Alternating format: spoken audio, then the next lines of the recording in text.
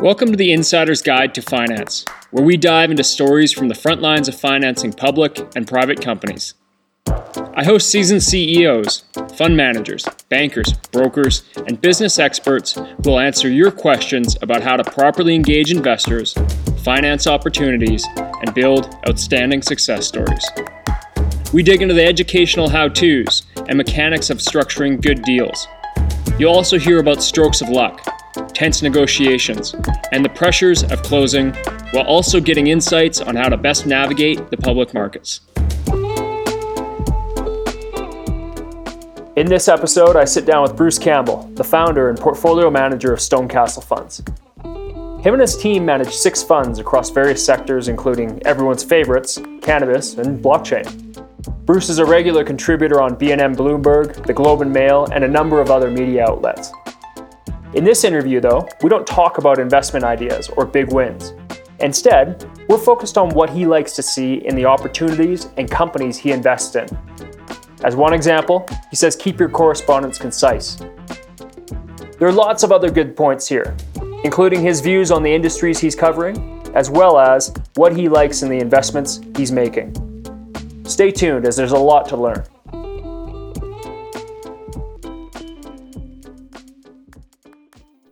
On the line, I have Bruce Campbell, founder and portfolio manager of Stonecastle Funds. Bruce, welcome, and thanks for taking the time. Yeah, thanks for inviting me. I'm glad to be here. Excellent. One of the things I like to do is just start off right away and get your perspective or your experience in your own words. Can you share a little bit about you and how Stonecastle came about? Yeah, sure. Thanks. So, been in the investment business since '93, so quite a while. Worked to start with on the retail side, and really wanted to work toward having my own shop and having my own company and being able to do what I wanted, and sort of targeted the way I wanted to invest, and didn't want anyone else sort of dictating that. So while I was still working in the retail side, started to develop a methodology for investing where we looked at both top down and bottom up factors. And then in 2008 launched Stonecastle. We've continued to grow since then, and now we manage I guess it's 6 funds, and we manage some generalist funds, an income fund, some cannabis funds, a blockchain fund. So we're kind of all over the map, but we really tend to focus on Canadian growth companies. Yeah. Well, actually, and with that, the previous experience you had to starting Stonecastle in 2008, as I understand, you were with a larger fund or larger funds. What were those, and what ultimately gave you the conviction to start this and focus on Canadian small caps? Yeah, there's never really been a focus on saying, we're going to focus on small caps per se. What I focused on was really trying to figure out how to generate returns. And so what I did was initially started to just study, a bunch of different investment methodologies. Was it growth? Was it value? Really what was that and what worked, and tried to determine some factors that over the longer term really generated returns. And so then I, sort of isolated some of those, and then from there started to actually manage portfolios using that methodology. But what I found was that there was still a fair bit that the market dictated from returns. And so then I started to work on trying to figure out a methodology whereby, we could reduce some of the volatility when the markets went down, because even though we had great companies, they would still go down as well. So that's when I really implemented the sort of offense defense piece to the portfolios. And so we talk now about being on offense or being on defense, and most investors probably don't know if they are on offense or defense, and if they are, it's probably based on what they heard in the media just 10 minutes before you ask them. Whereas we have tools that help us to guide whether or not we're on offense or defense. If we're on offense, we're obviously fully invested. If we're not, we re-raise cash. We could have short positions as well in some of our funds. So we'll do that. And that really came from the experience that I had, and was able to put all those pieces together. As far as the conviction to start Stonecastle, well, it was something that I've always wanted to do. I come from I guess I would be like fourth generation entrepreneur in my family. And so, having my own business was not something that I was unfamiliar with. I'd seen both my father and grandfather in that position, and heard stories of my great grandfather in that position. So, obviously just put all the pieces, and wasn't something that happened, irrationally or quickly, just, methodically put all the pieces in place for it to happen, and then pulled the pin and made it happen. Well, you're going on 10 years now, so no doubt it's been methodical, and it's obviously working out, your approach. Yeah, and I mean the interesting part was there was probably 5 years leading up to when I actually launched, from when I said, okay, this is what I want to do, before I felt that all the pieces were in place, both from a performance standpoint and a track record that I had before, to dealing with all the regulatory pieces, to getting all the sort of day-to-day logistics operations in place. So it did take some time, but it's great now that now it's up and running. Yeah, well done. When I look at the work you've done, you now have 6 funds. Can you provide some color on those? Yeah, sure thing. So we've got our own fund, which is a Stone Castle fund, and that's what would fall into the sort of hedge fund category, where we can be long and short. We're typically looking for companies that have an earnings profile that's accelerating on the long side, and one that's decelerating on the short side. And then we manage 2 funds for purpose investments out of Toronto. So we manage a growth mutual fund and an income mutual fund. Both of those are fairly similar as far as the methodology that we use, as well as the methodology that we use for Stone Castle Fund. We're looking for sort of similar profile of companies. There's often lots of overlap between those 3 portfolios because we're looking for similar type of qualities. And then we manage a fund that we partnered with Spartan Investments out of Toronto, which is in the cannabis space. So it's the Stone Castle Cannabis Growth Fund. We manage the public portion of the Cannabis Growth Opportunity Corporation portfolio, which is also cannabis-based, as you would guess from the name. And then last fall, we got approached to manage a portfolio for First Block Capital of Vancouver, which is actually a blockchain adopters ETF. So it's not when you think of Bitcoin or blockchain, but these are actually the large companies that are using blockchain in their business to really change their business as they go forward. So we have quite a stable of funds that we manage. Yeah, no kidding. I mean, it's quite the gambit there. And when I hear about the different funds that are there, the ones that spark me are the cannabis fund or the cannabis funds, and then also the blockchain. And what I find interesting there, and I'd like to get your perspective on, is the companies that you'd be bringing in there. Some of them will have seen or be towards the latter end, or perhaps the higher end of their growth curve. But I'm sure, and from a bit of research I've done, there's very early stage companies you bring in there. Perhaps they're pre-public or just public. For CEOs and investment teams and IR managers, what should they know about how you look for these companies, or what are you looking for, and how do they come across your desk? Well, they come across our desk kind of in a number of different ways. I'm always kind of amazed at sort of how we find things. We like to kind of try to turn over as many rocks as we can. And what we find is that often, a company that we may have identified 2 or 3 or 4 years before, we might not invest in it initially, but we'll watch it, and then it becomes time when we do. And that can come anywhere from, where we've met a company at a conference, and, we've sat in front of the CEO as they've, sort of pitched their business when they're starting off, to, we deal with a number of the sell side analysts and brokers. And I mean, they'll show us different ideas, both pre-public and public companies. And then we get a lot of ideas as well, just sort of from random places. So, probably probably one of the best performing companies that we had in the portfolio in 2017 came from just a random email that I got. Somebody who I didn't know. They had obviously seen our profile, sent me an email saying, "Hey, have you ever looked at this company? By the way, I own some." And it wasn't one that immediately I read the email and was like, "Oh, I got to research this." But it was, sort of went into the folder. And when we had time, I took a look and said, "Oh, hey, this is kind of interesting." And, we then, met with management and, did all the work, and it ended up in the portfolio, and it was up, probably 400% in 2017 for us. So you never kind of know where they're going to come from, but we try not to be too close-minded as far as, when people want to show us opportunity. That's not a bad success story on that, and interesting to see how it came.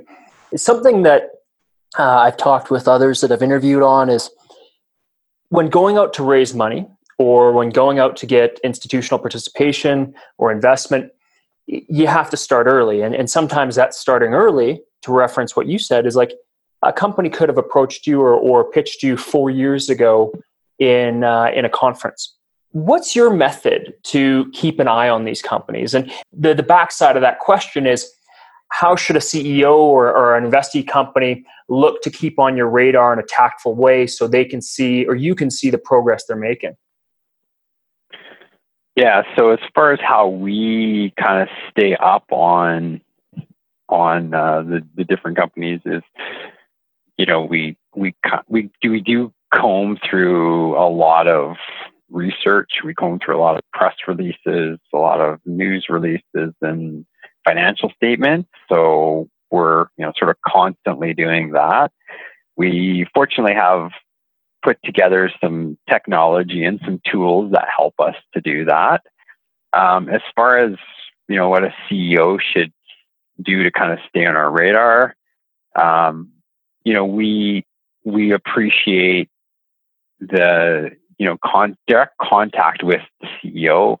And obviously with a bigger company, that's not always possible. If you're a, $50 billion company, you probably don't have time to be phoning, us. You probably have an IR person that does, but, we want to be probably kept up to breast with your development. Probably do a marketing meeting, a couple times a year, maybe once a quarter, depending on how fast your business is changing or developing. And, as much as I don't like email sometimes because I get so much of it, obviously that's one way as well. We tend to get a lot of press releases or even, CEOs or IR people who will say, "Oh, hey, by the way, did you notice this?" And lots of times we already know it, but occasionally, that's stuff that we've missed and, brings it to our attention and we can focus back in on a name. Interesting. And when you speak about, in tracking these companies, is there a balance between the metrics and the story you follow? I mean, sometimes there's the performance, but you're looking for the story of the vision for the growth of the company. How do you view that? Well, we look at, we obviously look, and when we initially meet the company, we're probably interested from a couple of different perspectives. Either, the concept sounds really interesting and we feel there's an opportunity for them to be really successful, or, the numbers look really fantastic and are accelerating. And then we sort of find out more about, hey, what is this business really about?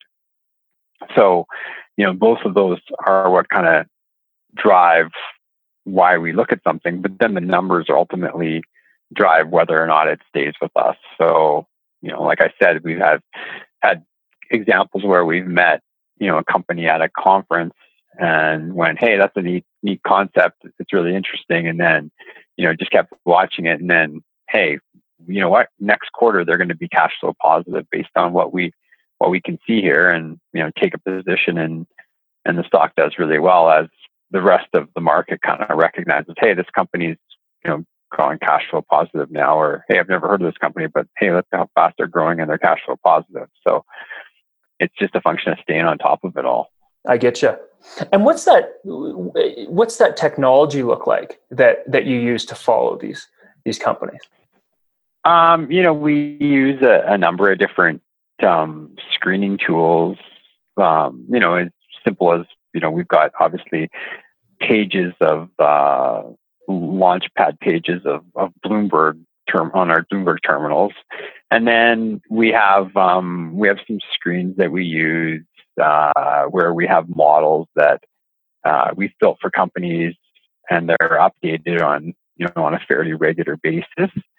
And then as well, we use some technology just to view technicals and things like that. So interesting. Okay, thanks for that. If we could step back to talk about your cannabis funds and then the blockchain fund, do you want to elaborate on what you're looking at there and the parameters of investment? And I saw one headline that you're going to look at anything and everything on one of your cannabis funds.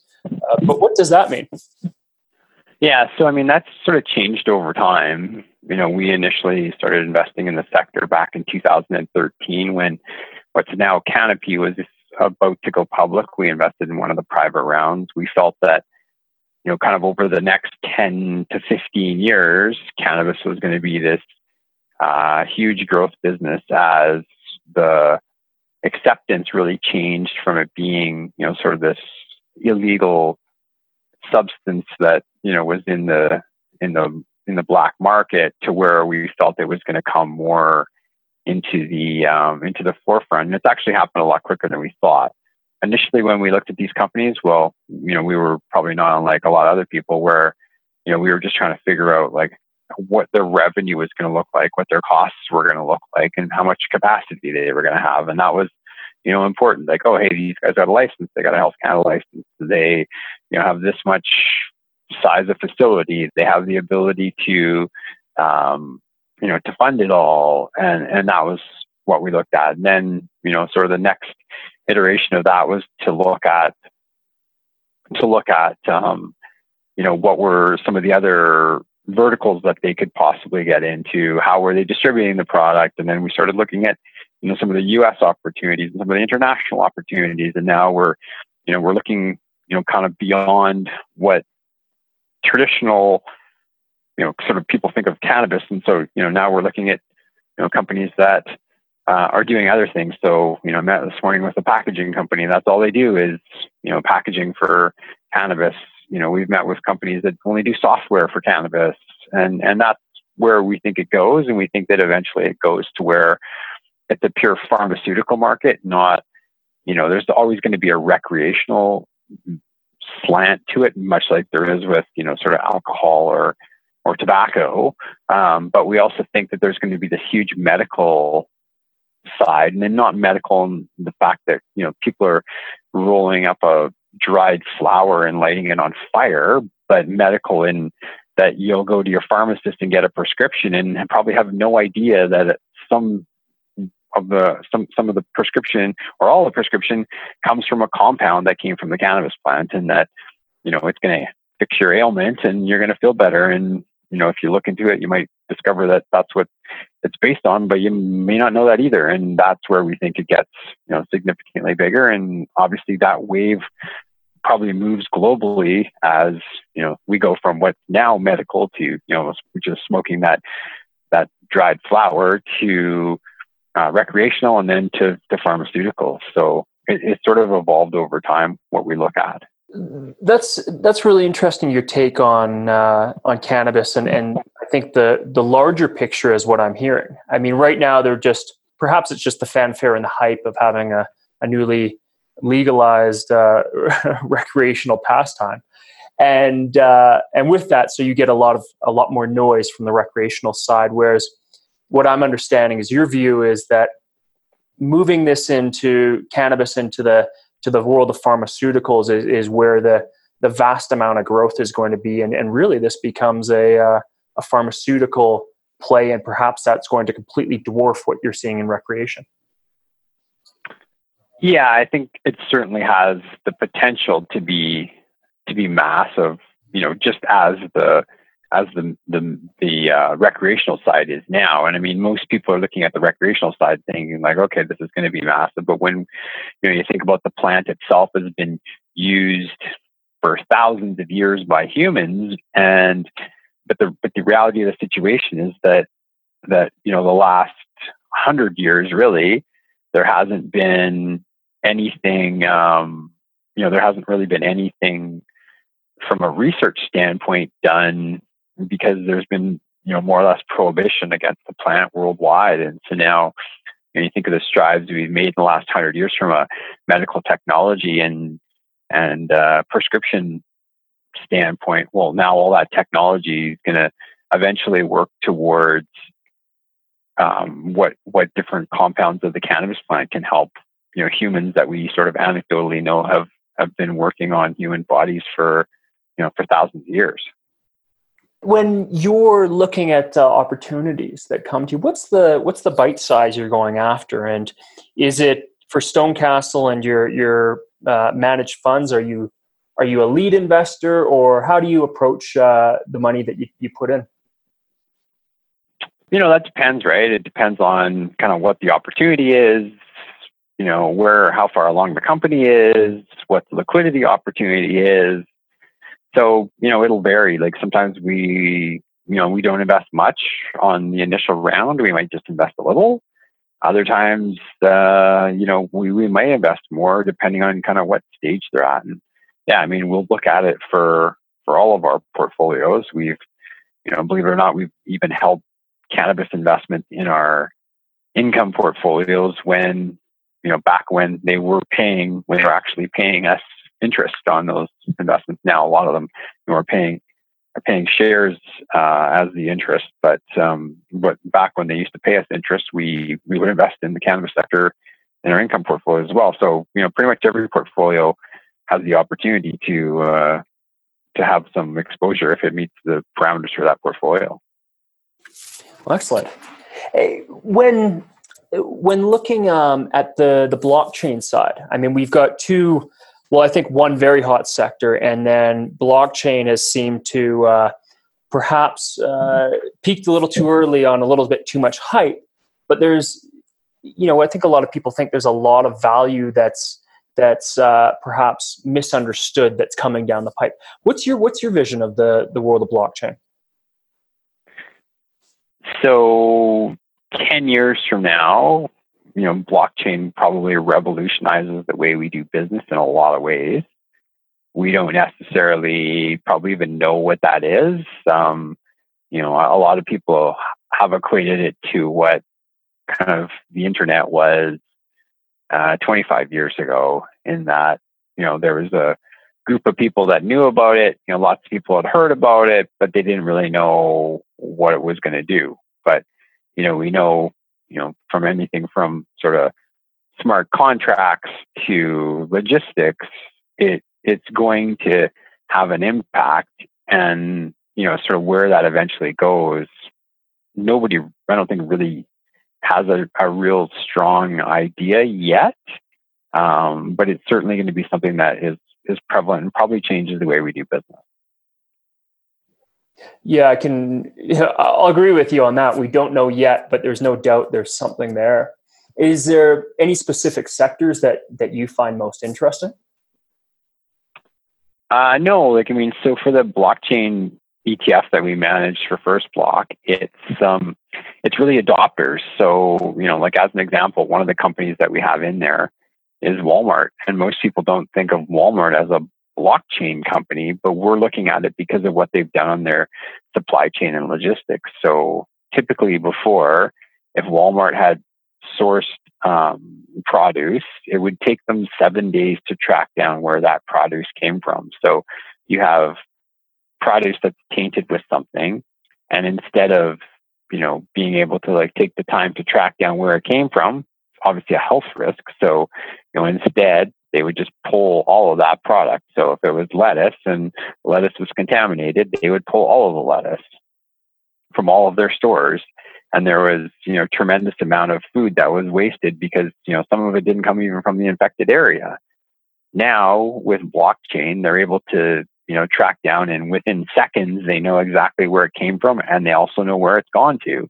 And so, as a result, they can say, okay, well, this truck had the lettuce on it and it went to these 3 locations. So, we have to pull it from there, and everything else is good. And they know immediately what it is. So we're not looking for specific sectors. We're looking for companies that are using blockchain. And that's how, a lot of what the portfolio consists of now is using it from a logistics standpoint or using it from a financial services standpoint, because, that makes a lot of sense. And the financial services companies are just starting to get into that. That's such a great example. And I've heard of a number of instances where you're bringing blockchain into the world of food, which is, what a prime fit. One of the things that you put forward with Stonecastle is transparency. And this was on your website with the values that you put forward and how you interact with your investors.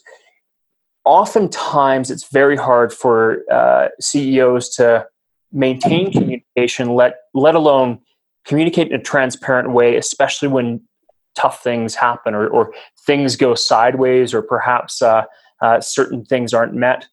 Do you have any stories or examples where transparency has helped companies or CEOs and their businesses stay on side with you? Well, certainly we know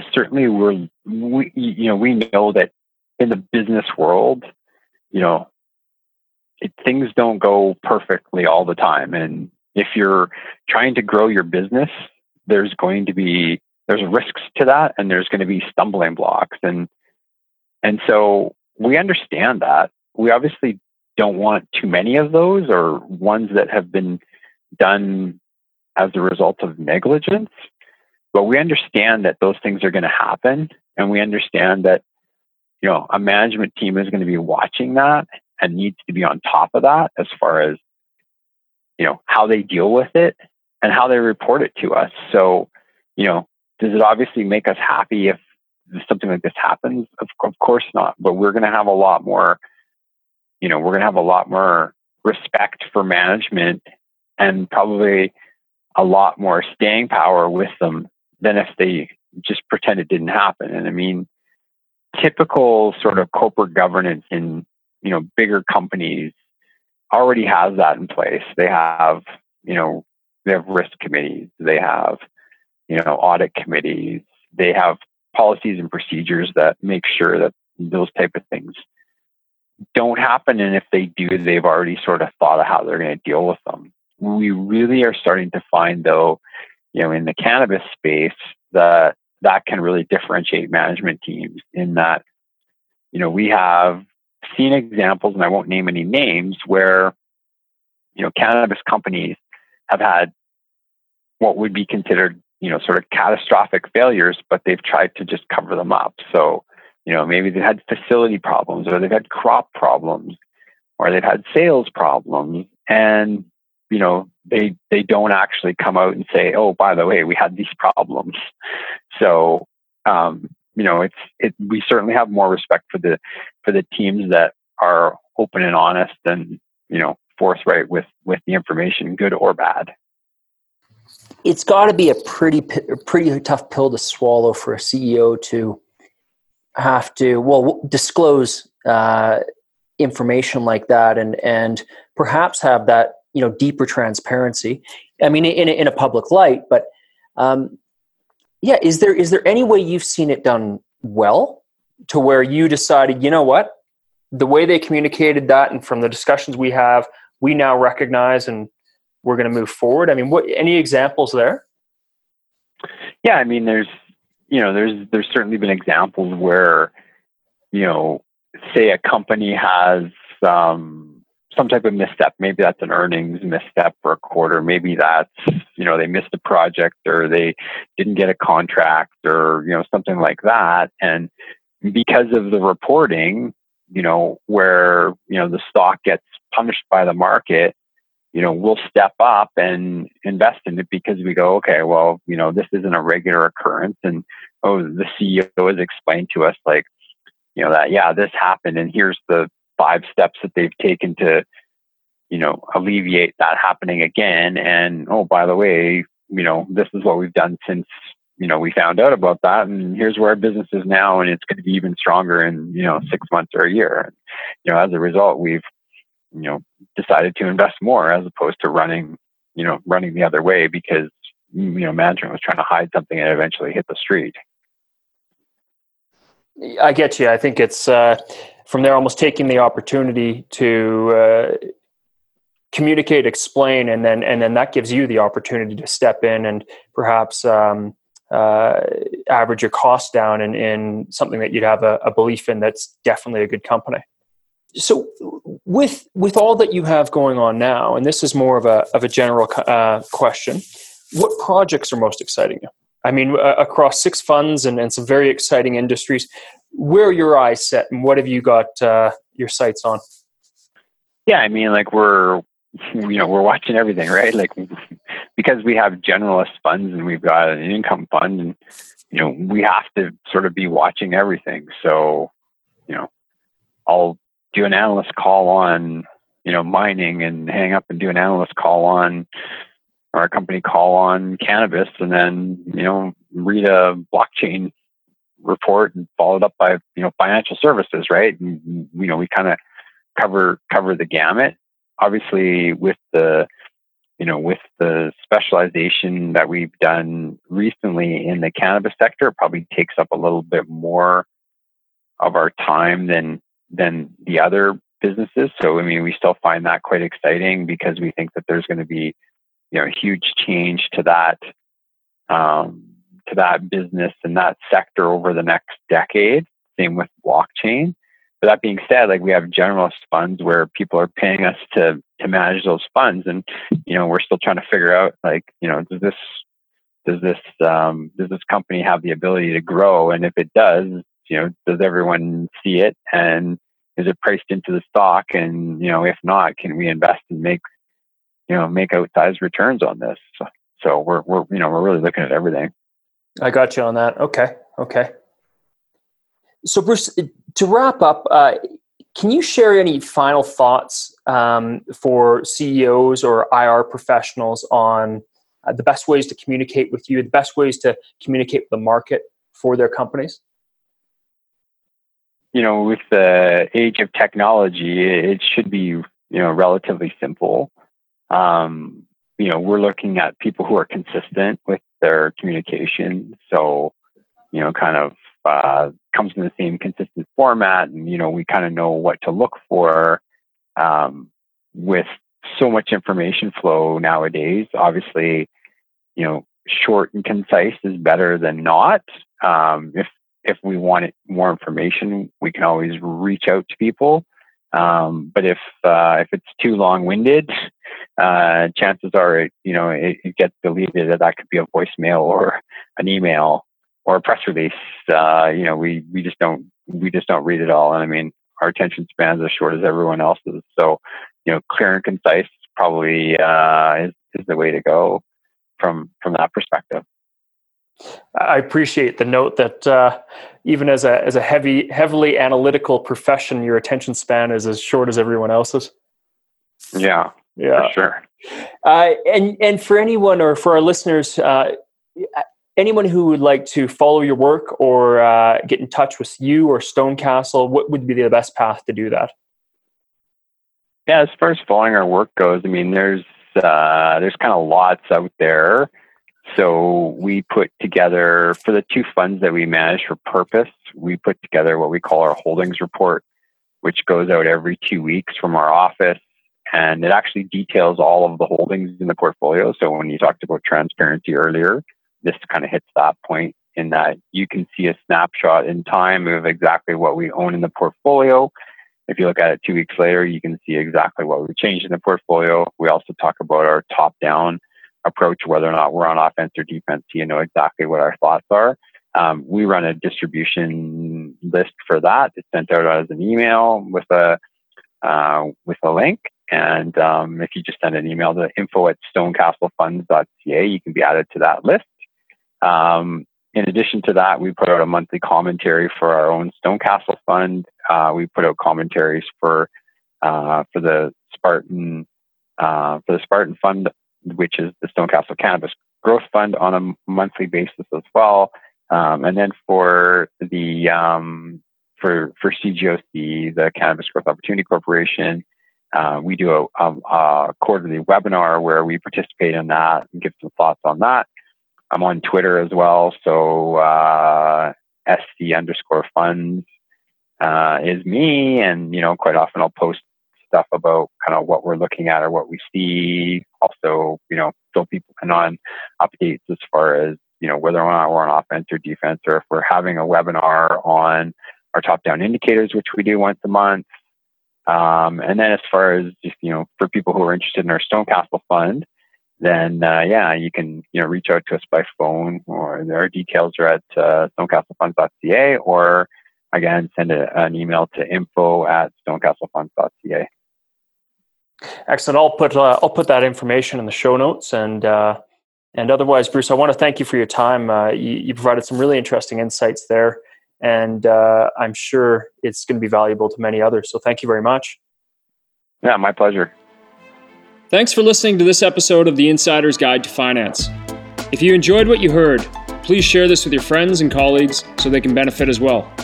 You can also subscribe and leave a review on iTunes or the Play Store. Your support there is really appreciated. For future episodes, if there's a question, topic, or specific person you'd like me to interview, feel free to reach out. You can connect with me on LinkedIn or through my website at creativereturn.ca.